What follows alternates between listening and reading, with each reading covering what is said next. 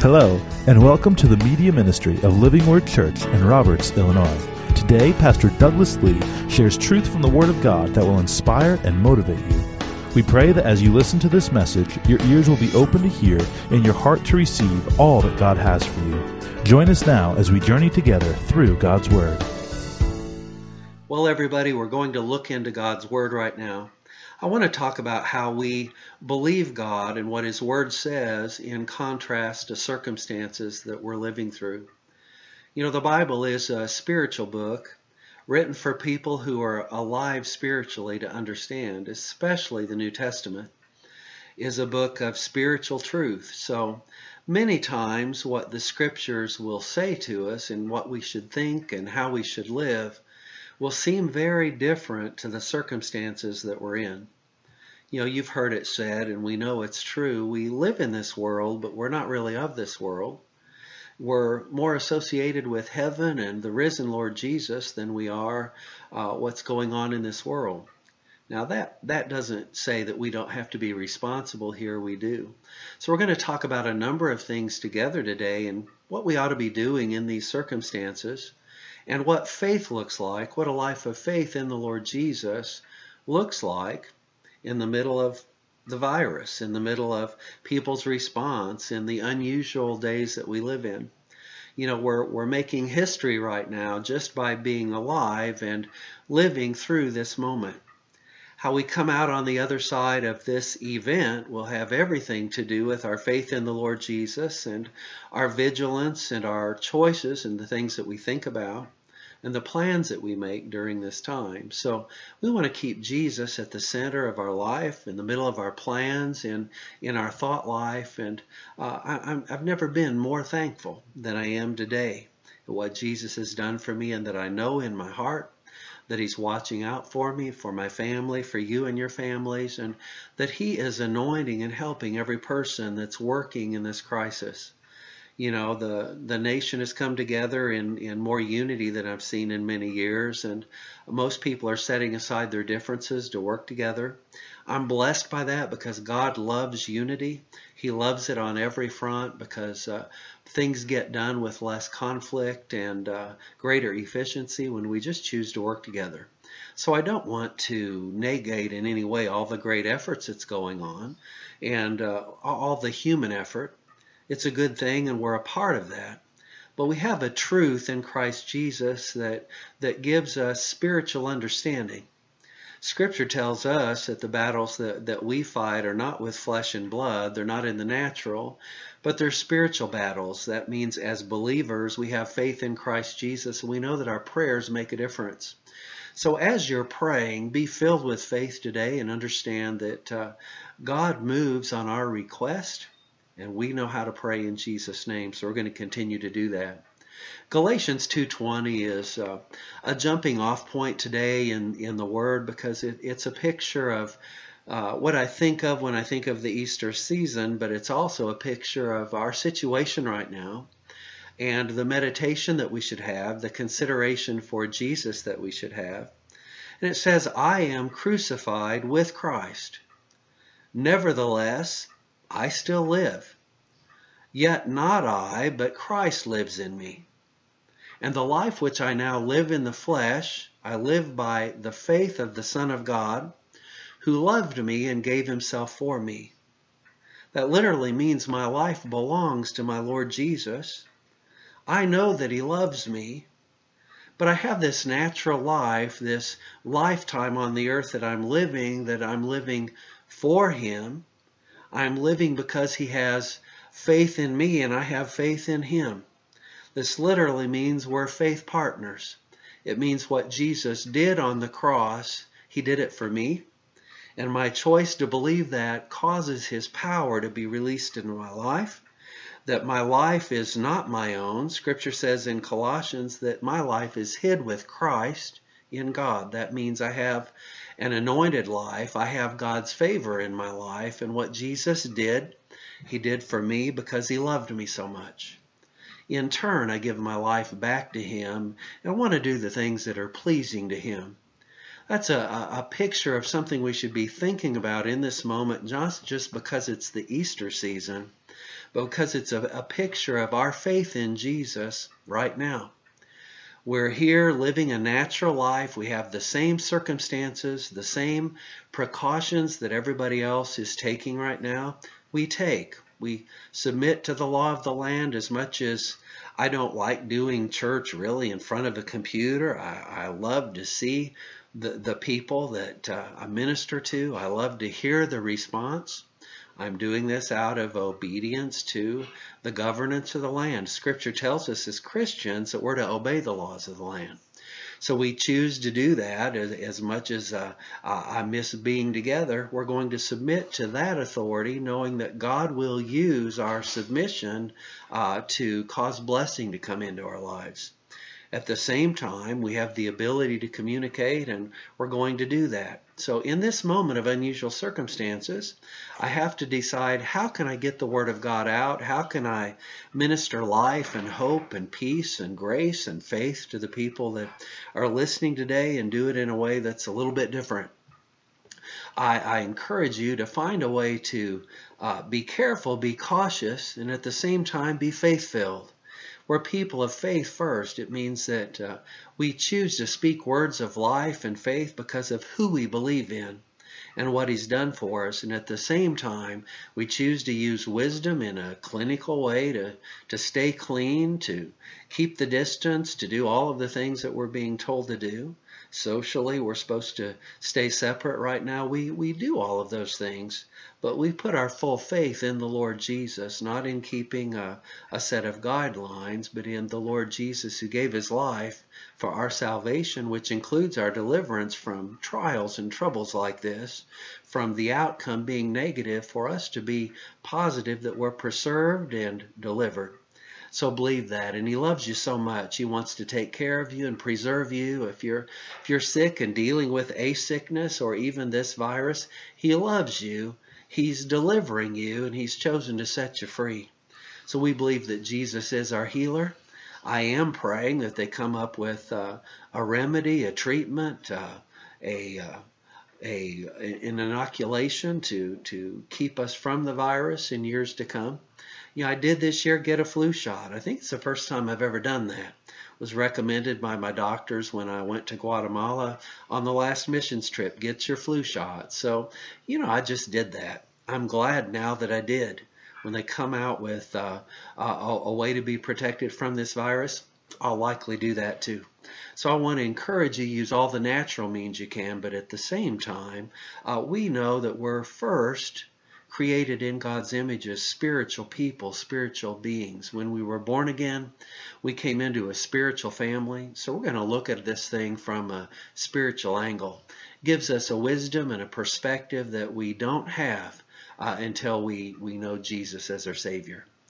I want to point to Psalm 34. I've been meditating on that psalm for quite a few days now, thinking that it's something that I want to bring to you.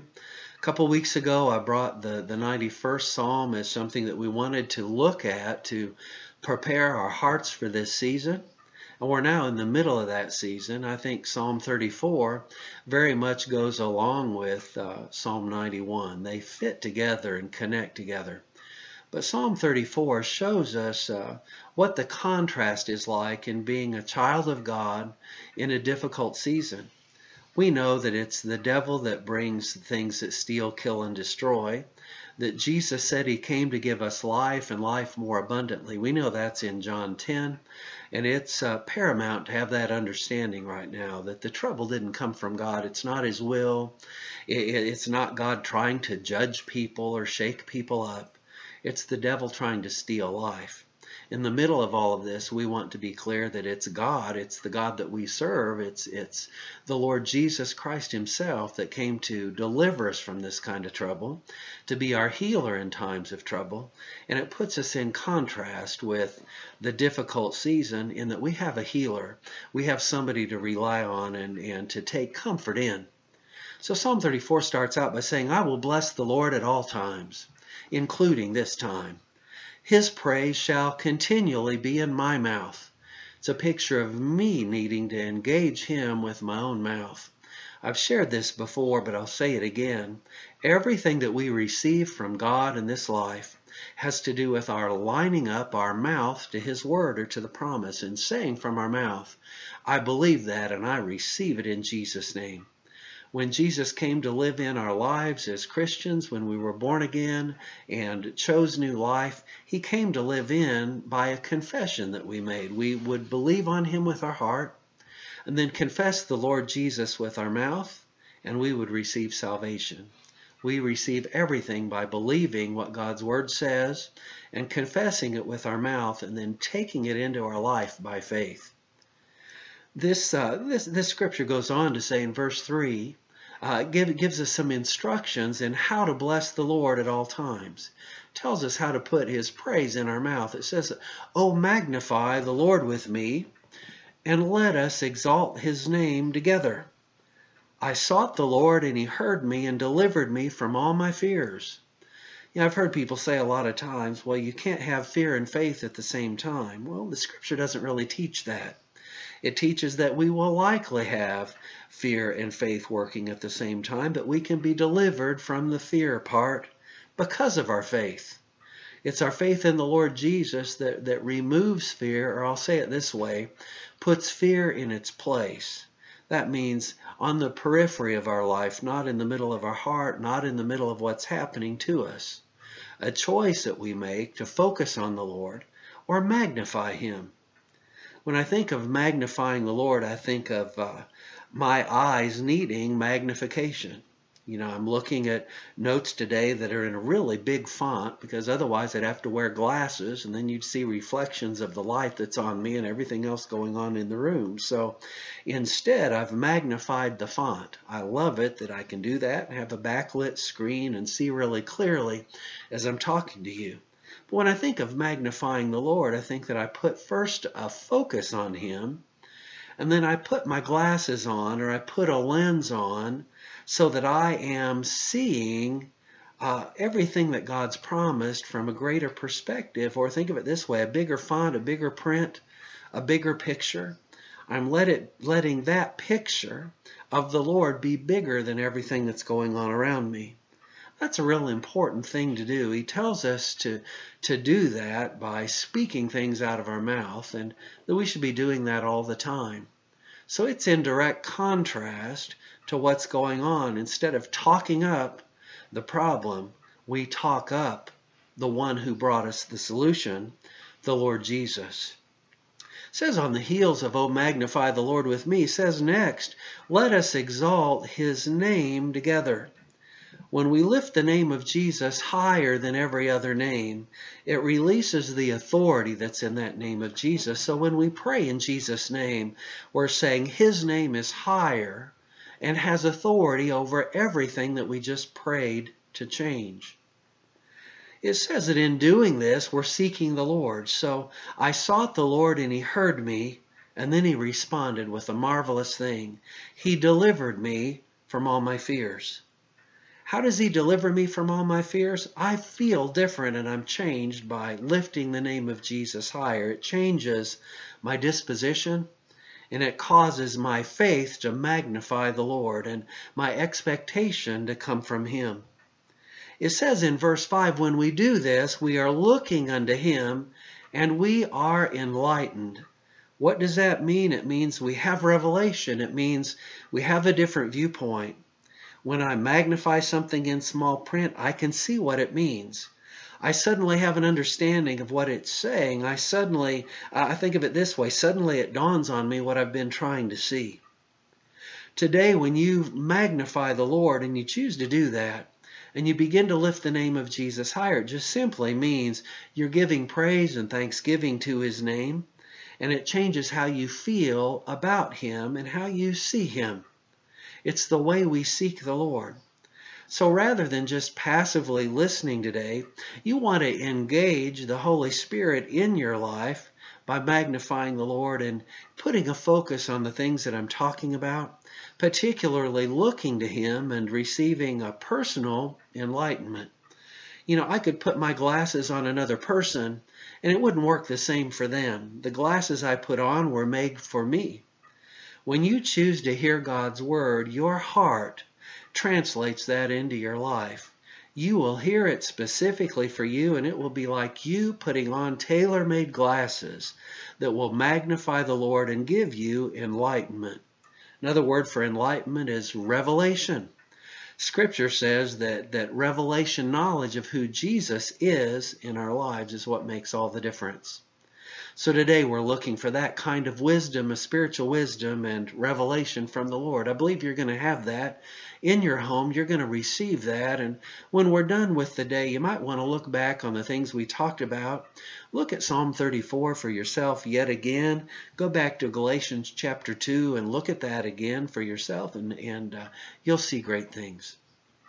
As I say all of this, and we're kind of working through what I would say is the beginning of the message, I want to say that we choose to practice spiritual wisdom and practical wisdom and even clinical wisdom. So today, don't just do the spiritual piece that I'm talking about, but I would put it first. I would focus on the Sabbath. When you're celebrating service today with us, you're making a break from everything else. God said He made the Sabbath for man, or He put this in place for us to give pause to everything else and focus on our relationship with Him and get the benefit of focusing on Him. So today is a day really to magnify the Lord and look at spiritual truth. But then through the course of this season that we're in, use all the practical wisdom that you can. You know, I'm thankful that I know some practical knowledge and practical wisdom, and I'm doing what the law says, but I recently took my dad to Mayo Clinic. It's been a couple weeks ago, and all of this was going on there at that time, and I got to hear the doctors talking and gain some practical insight into how to be careful and cautious. And I remember people looking at me a little bit funny when I was working to protect my dad and myself from the disease by wiping off the doorknobs and carrying disinfectant in my pocket and even wearing rubber gloves when I was out and about. We couldn't get a mask at the time, but I was steering clear of people and doing everything that I knew to do. And I know some people would probably look and think, well, he's being a little extreme. But my dad, I knew, had a compromised immune system. I was working to protect him as much or more than I was protecting myself, using practical knowledge. It didn't take away from my faith to do those things. It just safeguarded me against connecting with or touching the virus. I'd encourage you to do the same kind of thing. It isn't a lack of faith to use practical wisdom. It's also a great thing to use any clinical wisdom that you have. You know, if you deal with sickness and you can get a remedy, then you want that remedy. If you can prevent sickness by eating healthy and exercising, then you want to do that.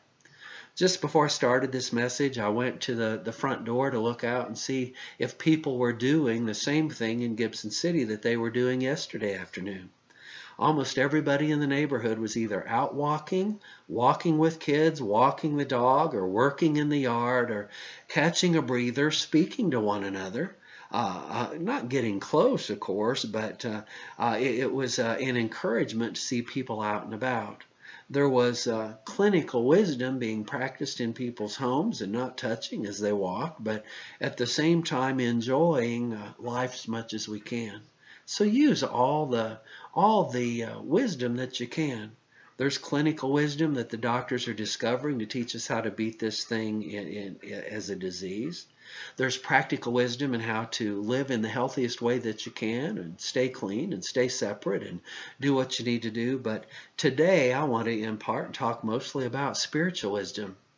It's not about what pastor thinks or what other people think when we look for spiritual wisdom. It's what did God say? Spiritual wisdom comes from His Word that's forever settled in heaven. It's a fixed entity. It's a final authority. It's something that's considered already done. So I want to look at the Word as something that is already done and complete.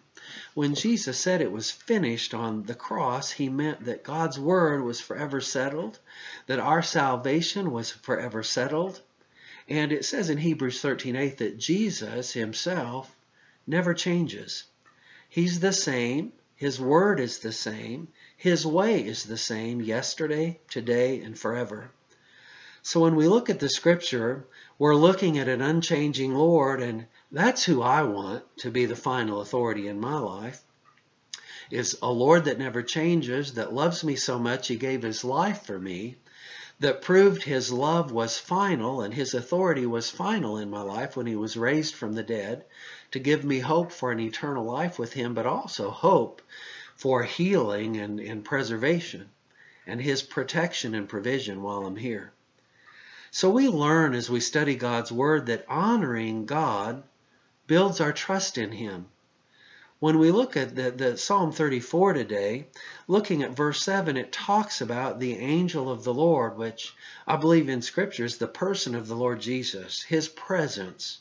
We would say the Holy Spirit of God with us in this life. The angel of the Lord in verse 7 encamps around about them that fear Him, and He delivers them. Well, I like both parts. I like that He's hanging around me because I have a respect for Him. And the word fear there literally means honor and respect. So if I'm going to respect the Lord, I'm going to honor Him. In honoring Him, I do the things the Bible says to do. As you're listening today on a Sunday morning, you're honoring the Lord by honoring the Sabbath. He says we're to gather together in His name and never forsake that gathering. So we're gathering in a technological way. It's not as good as being together in person, but it's the best we can do right now. And hopefully you've got somebody with you in your home and you're all listening to the same thing together. That's a picture of fearing the Lord or honoring Him. I believe that because you honor Him today, His delivering power is at work in your life. That's what the Scripture says. In another place in the Scripture it says, when 2 or 3 are gathered together in the name of the Lord Jesus, there He is in their midst. That means He is there at the same time, that He is drawn to our unity. He's drawn to our gathering. So He's there. Jesus, in the person of His Holy Spirit, is there with you right now. As you listen to this, He's there to deliver you from the trouble, to deliver you into faith, to deliver you into a higher way of thinking, what we call faith-filled thinking. Then he goes on to what I think is the most important truth in this whole passage of Scripture in verse 8. He tells us, he exhorts us or gives us instruction, "Oh, taste and see that the Lord is good." Well, that sounds really simple, but you have to think about what it means. It means individually, as a person, you want to taste and see that He is good. Tasting means we participate, we partake of something. Today we are partaking of God's Word. We're partaking of what the person of the Holy Spirit's delivering to us through this Scripture. It's not what Pastor thinks. It's not even what I've prepared. It's what I believe He said He wants to say to us today. What He has for us to take hold of or taste in our own mouth. How do you taste it? You put it in your mouth and you say it. We're going to see the importance again of saying God's Word. It's how we taste it and how we then see it come to pass in our lives. When we want to experience God's goodness, we line up with it by saying from our mouth the goodness of God and confessing Jesus as Lord by talking about the promises of God, that they are a part of our lives. Then we get to see His goodness. So today, sad to say, it's not enough just to hear what I have to say, but for you to say it too. To somebody who's not a believer, that sounds ridiculous, and why would somebody have to say anything? By saying a confession of God's Word from our mouth, it breaks the authority of this world and displaces it with the authority of God. When we say God's Word, we are establishing it as the highest authority in our life by confessing it with our mouth. Again, that's how we get everything we're going to receive in this life from God. It's how we make Jesus Lord of our life. We give Him first our tongue, and He transfers that to our heart and changes our heart. He goes on in verse 9 to say, "Oh, fear the Lord, all His saints." For there is nothing wanting to the people of God that fear him. That means we can live without having any need, any want. We can live without having a fear of a virus or running out of things or not having gainful employment when we come out of this situation. We can live free of the fear of that because we have an honor and a respect for the Lord. That word fear, again, is a different word than we would use. It simply means, honor and respect the Lord if you belong to him. If you're a saint, what does it mean to be a saint? It's somebody that trusts the Lord. It's somebody that honors the Lord. So if we're going to taste and see that he is good, we're going to act out of honor and respect to the Lord. And we're going to say with our mouth that Jesus is Lord. Jesus is Lord of my life in the middle of a virus or any other circumstance or situation. He's Lord of my life. Even if I would get sick, he's Lord of my life and he's my healer. To be healed, it means you've been sick. Well, he's been my healer many times and he's still my healer. I want to believe first and foremost that this virus will pass over your house. But if you're touched with it, Jesus is your healer. Nothing can change that. And confessing Jesus as your healer from your own lips is proof positive that you respect and honor the Lord. So I'd say wherever you are, Jesus is my healer. Jesus is my Savior and my healer at the same time. He did it all on the same cross. When he rose from the dead, he made it real for you. He goes on to say in verse 10 what's happening in the world, what happens to people who don't know him. He says the young lions do lack. Now they have potential, but they're going hungry. But they that seek the Lord shall not want any good thing. He talks about us needing to seek the Lord. He's talking here about the potential everybody has, but we would go hungry or we would do without his healing, we would do without his provision if we don't seek the Lord. How do we seek him? Again, we're talking about that in general today. We seek him by hearing what his word says and then saying, I believe that in my heart. I confess it with my mouth. I line up my life with it. I'm seeking you, Lord, by hearing your word and saying it with your mouth, and I won't do without any good thing.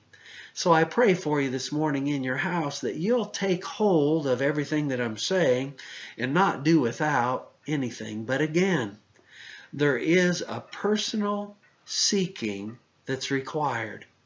You do that in the way that I'm saying, I believe what Pastor's saying, I believe what the scripture says is true, and I say it out of my mouth. Lord, I'm here to seek you this morning, and I'll not do without any good thing. I love you and I honor you, Heavenly Father, in Jesus' name. That's how we personally seek him and draw near. We want to also practice restraint in the fear of the Lord. I know that in the last few years I've not heard very many sermons on the fear of the Lord. Mostly the ones I've heard are the ones I've been preaching my own self. So I want to give a little lesson. This is all coming from the same Psalm 34 this morning, on what it means to fear the Lord. It's what sets us apart as believers. It's what makes us gives us a different outcome in the circumstances that we're in.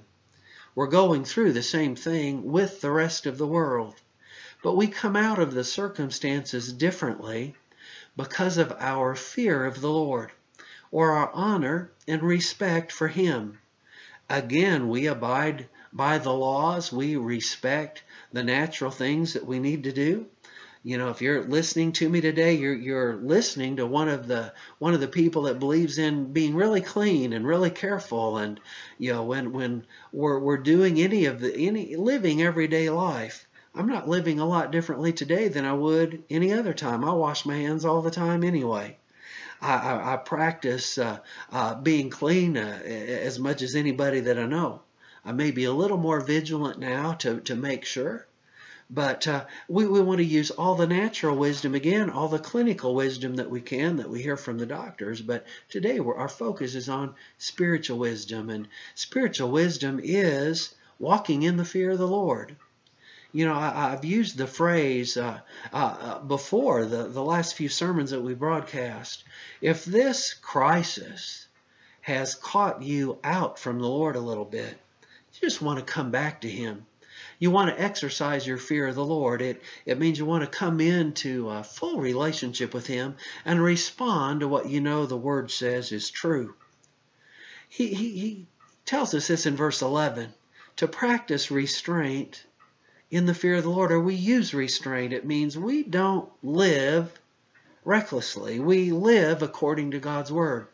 So he says, come, my children, and hearken unto me. That means respond to Him. And he said, I will teach you the fear of the Lord. In other words, if we'll listen to the things that God says, we will begin to live a lifestyle that is in respect and honoring to the Lord. I know a lot of people today take advantage of what we call a grace position with the Lord. But I wouldn't take undue advantage of God's goodness and His grace to live without restraint. The Bible teaches that when we live in restraint, or we live in response to God's Word, it stirs faith in our relationship with Him.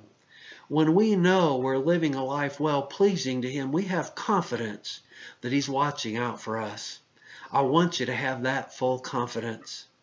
He says in verse 12, if we desire God's blessing in our life, and we desire to see good days and live a long life, we're going to do what verse 13 says. We're going to restrain our tongue from evil. We're going to restrain our lips from speaking corruption. That means first we're going to restrain our tongue. We're not going to line up with a bad report and talk about all of this negativity from our mouth. We're not going to give our lips to corruption. That means we're going to have different words in our mouth. It doesn't mean we're living ignorant of what's going on and all the bad that's happening. I'm very aware. I listen to a little bit of news every day, and I hear enough pretty quickly. But what do? I listen to that news, and then I say, that's not coming near me. I give my mouth to honor the Lord Jesus, who died to redeem every life from destruction, to bring healing to the nations, the Jesus whose Spirit anoints everybody working on the cure. He didn't only do this for the believer. He did this for the whole world. He loved the whole world. God did so much. He gave His Son Jesus to save all the world.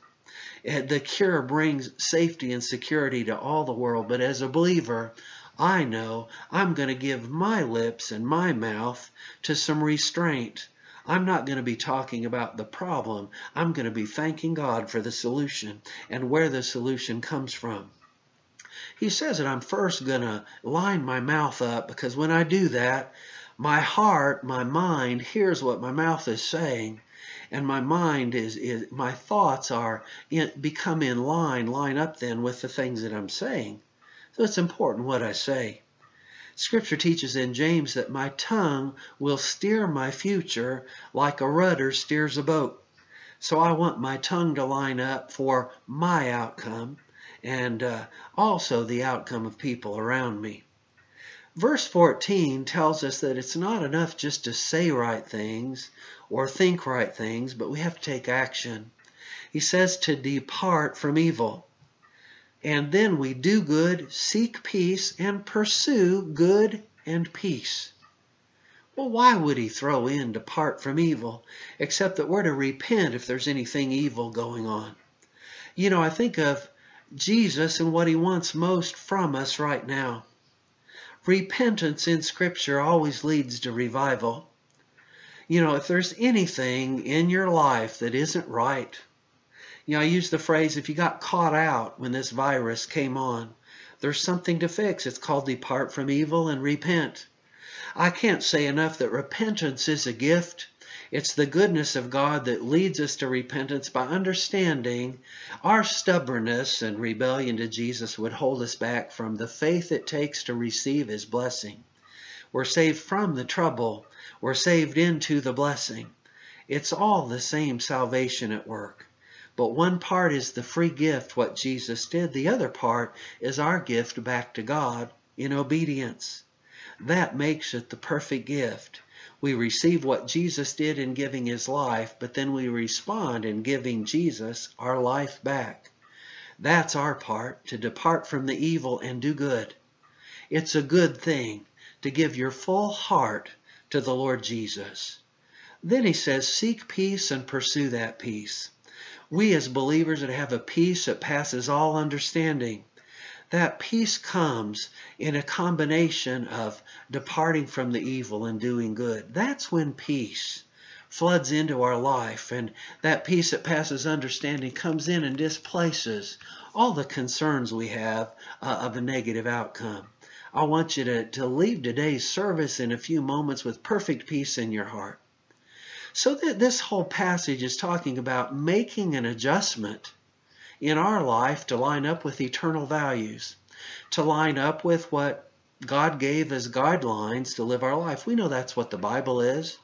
The New Testament in particular gives us a list of guidelines in loving God and loving people that is a picture of what the Old Testament said we should do to please God. So we make a compass adjustment to line up to eternal values. When we change our words to line up with God's word, our heart begins to change and our internal compass changes. We begin to line up with God's values, and when we line up with God's values and take action on those things, we will get God's results. We will get the promises in our lives. We'll see the outcome. We want a good outcome. We embrace eternal values. That's how we make the adjustment. You know, my vehicles have a compass adjustment in them where I have to make sure every so often to adjust the compass to true north. I guess that my vehicle's kind of like my person.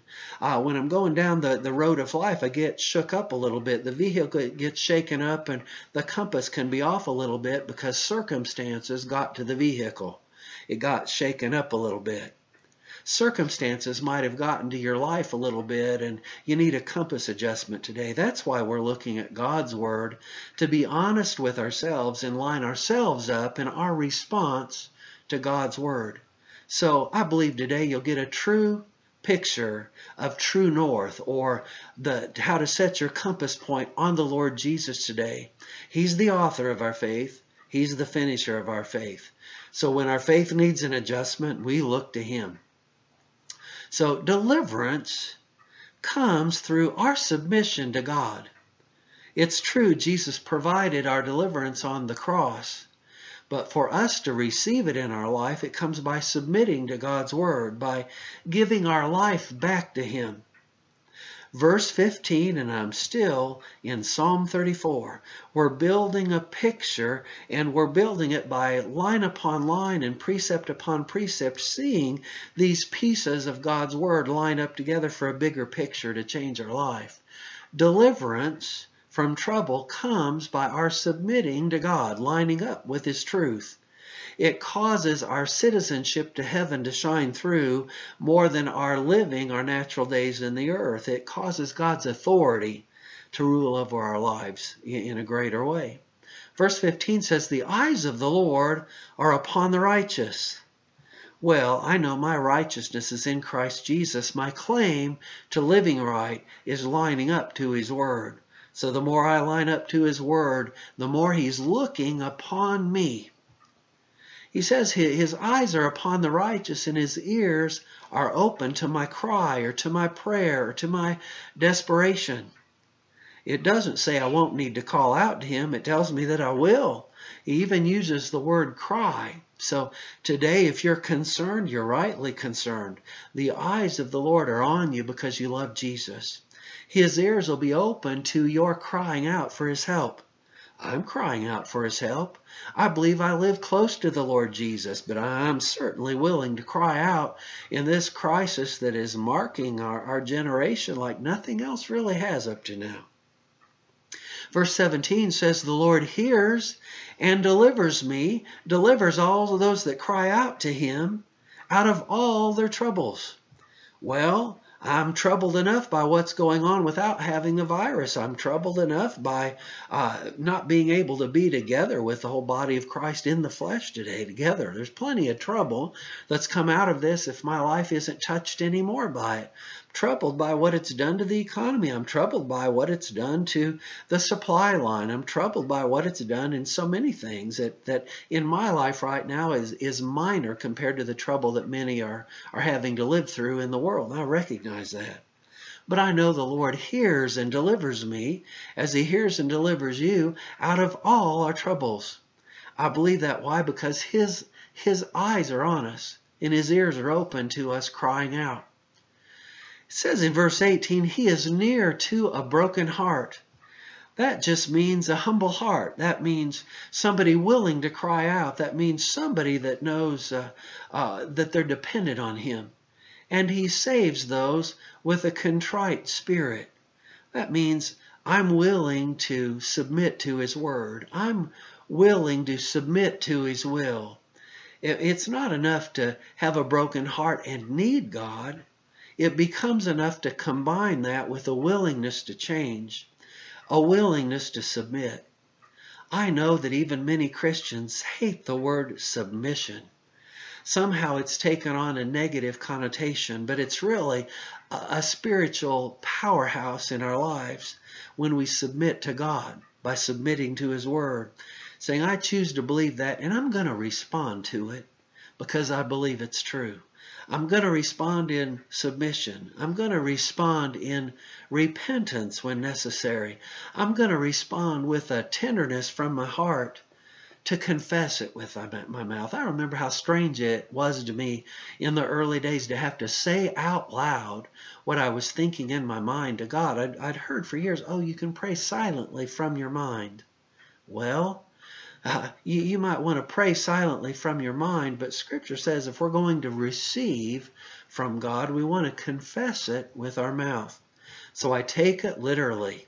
And I think a contrite spirit has to do with being willing to say from our mouth, Jesus, you're my Lord. Jesus, you're my master. You're in control in my life. You're my healer. You're my provider. You're my helper. You're the one with me in this trouble. You're my deliverer from all the trouble. I might be in it with the rest of the world, but you're delivering me out of it without any problems or lasting complications. Even if you're touched somehow with this virus or some sickness in this season, He said He'll deliver you out of all the trouble. Whatever you get into, He'll deliver you out of. I believe that's true for two reasons. He's near because I have a broken heart. I have an openness to Him.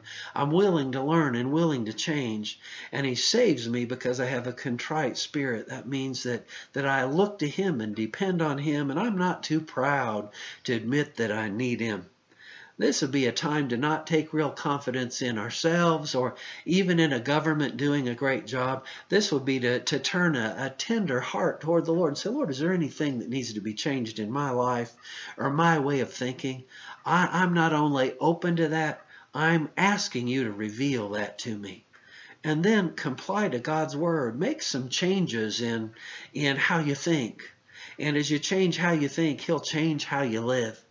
I expect there's people that will hear this word that need to get closer to the Lord Jesus. Maybe you need to become a part of a local church and get closer to Him. It would be a wrong thing to step back and say, I'm doing all right like I am. We never do all right by limiting our exposure to God. We always do better by walking more closely with Him. Now, the goodies in all this say that we're to be blessed people even in a cursed world. You know, we live in a world that still has a curse on it. But we as the people of God have been redeemed from the curse of the law. Now that's two different curses. The curse of the law was the curse that was on my life because of sin and disobedience. Jesus broke that curse when I received Him in salvation as my Savior. He saved me from the curse of the law. That means I'm not being judged because of sin. I'm being judged because of Jesus' righteousness. I'm so thankful for that. I'm so thankful that Jesus' righteousness made me right in the eyes of a loving Heavenly Father. But that leaves me still with the other curse to deal with. It's the curse that is on the earth. The curse that I have to pray in Jesus' name to break the power of that curse over my life. He redeemed me from having to be subject to that curse, but I have to receive that redemption that came through the authority that's in God's Word. So verse 19 tells me about that. It says, many are the afflictions of the righteous. Well, I believe that when we're born again and saved, we become the righteous because of what Jesus did. It's not our right action that made us righteous. It's our submission to Him as Savior, receiving Him as Savior, that put us in a righteous category with the Heavenly Father. So when the Father looks at us, we are like Jesus in His eyes because of the work of the blood of Jesus. Nonetheless, He says, many are the afflictions of the righteous because we're in a fallen world. We're afflicted by this virus and other things that are going on along with the world. However, our outcome should be different. It's meant to be different. He goes on to say, after the semicolon in this verse, but the Lord delivers him, the righteous, out of them all. That means all of the afflictions. So though it comes against me because I'm in this world, the Lord Jesus Himself delivers me out of all of those afflictions. I believe that for you and your household today. I believe that for every person that will confess Jesus as Lord over this virus, over the name COVID-19, over the name of every sickness and disease. Jesus' name is above every name. When I put that name in my mouth, the name of Jesus, I'm exalting Him above every other name because I'm saying His name, His life has authority over every name and has the full authority of God over my life to bring blessing into my life. It's the blessing of God as I say the name of Jesus that drives the curse away, that drives the disease away, that drives the negative outcome away, so I can have God's blessing. It's me aligning my life with the blessing of God instead of destruction. That's why I want to say the answer in the name of Jesus instead of letting my words be corrupted with all the negativity of the curse and of the disease and of the problems and of people running out of supplies and all of that. I want to line my mouth up with the risen Lord Jesus, the one that's raised from the dead that has changed things. It means I have to change my mind. The beginning of repentance is changing our mind, or to turn away from old thinking to embrace new thinking. When we get our thinking right, our behavior begins to change and line up. I know so many times people try to behave first. Well, we want to change our thinking, and the Holy Spirit helps change our behavior. So many are the afflictions of the righteous, but the Lord Jesus Himself delivers the righteous out of all of those afflictions. Then He tells us how in verse 22, the Lord redeems the thinking of His servants. Well, to be Jesus' servant, it means He's my Lord. When Jesus is my Lord, it means He's my master and He's my controller. I live for Him. I live the way He wants me to live. I live the way the Bible says to live. We can't really call ourselves His servants until we line up with what the Master says to do. He made it easy. He said His burden is easy and light. It's easy for us. It's not a difficult load. It makes life easier and better. Embracing Jesus makes our life better. But He said the Lord redeems the thinking of His servants, and no one that trusts in Him shall be left desolate. That means we won't have to do without. We won't be disappointed. We won't have to deal with a negative outcome if we trust in Him. But again, trusting in Him means we've made ourselves His servant. It means Jesus is Lord, not just Savior. Today, if you're compelled to listen to this word and give it your whole thought, I believe that it will change the way you think. It's not pastor doing this. It's not my greatness of speech or my delivery or anything about me. It's the power that's in God's Word, because it displays and tells us what living for Jesus looks like. If we want to live for Him, we change what we have to say to line up with God's Word, and He then comes in and redeems our thinking. When we choose to turn around our mouth, He helps us turn around our thinking. Then, as we think in our heart, that's the man we're going to become. That's the woman we're going to become. That's the person we're going to become. I would think about Jesus redeeming our life from destruction and bringing us into healing, bringing us into abundance, bringing us into plenty, bringing us into a full obedience to His word so we can have the full blessing that He's promised. We get the promises of God by being willing and obedient to Him. It's both parts. Willingness is a start, but obedience is the surrender of our life to line us up with His full blessing. This morning we're going to pray. If you don't know Jesus, this is a time to come to know Him. If you've never asked Him into your heart, today's your day to ask Him into your heart. If the circumstances of our day and this generation have caught you out, you've not been in close fellowship with the Lord, He's made it so easy to be restored to Him. That's what it means when He redeemed our life from destruction. If we get off track, He provided a constant redemption for us. He wants us to stay near and remain close to Him all of our days. But if you've been caught out, today's the day to come back and be close to Him. So we're going to pray that prayer of salvation, but then on the heels of that, we're going to confess some promises of God. We're going to consider back the things that we heard today from God's Word. And I want to lead you in what I call a confession of faith. Whenever we pray the prayer of salvation, it's one I ask people to repeat, because then it becomes your confession or your profession of your own faith.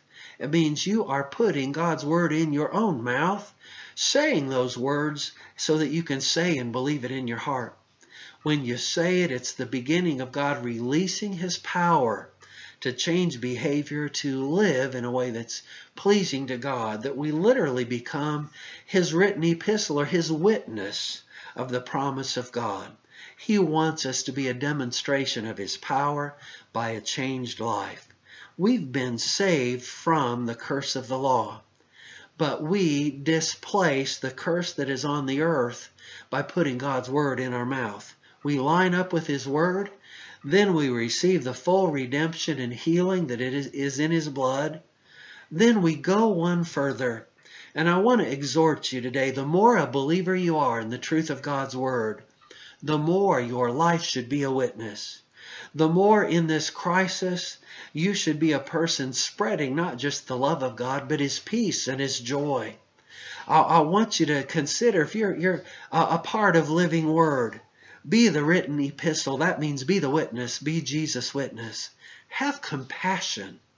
Right now, we're forced, really, to be the church without walls. We're forced to be the church outside the walls. More than ever before, you can be and should be Jesus' witness. I appreciate what Pastor Paul shared Wednesday night about reaching out more than ever before, about doing the things that we can do as the body of Christ right now. I would encourage you to have compassion and love people in every way that you can. I know that people love to use their phones to receive information. I would use your phone to be a platform of being Jesus' witness and share the good news.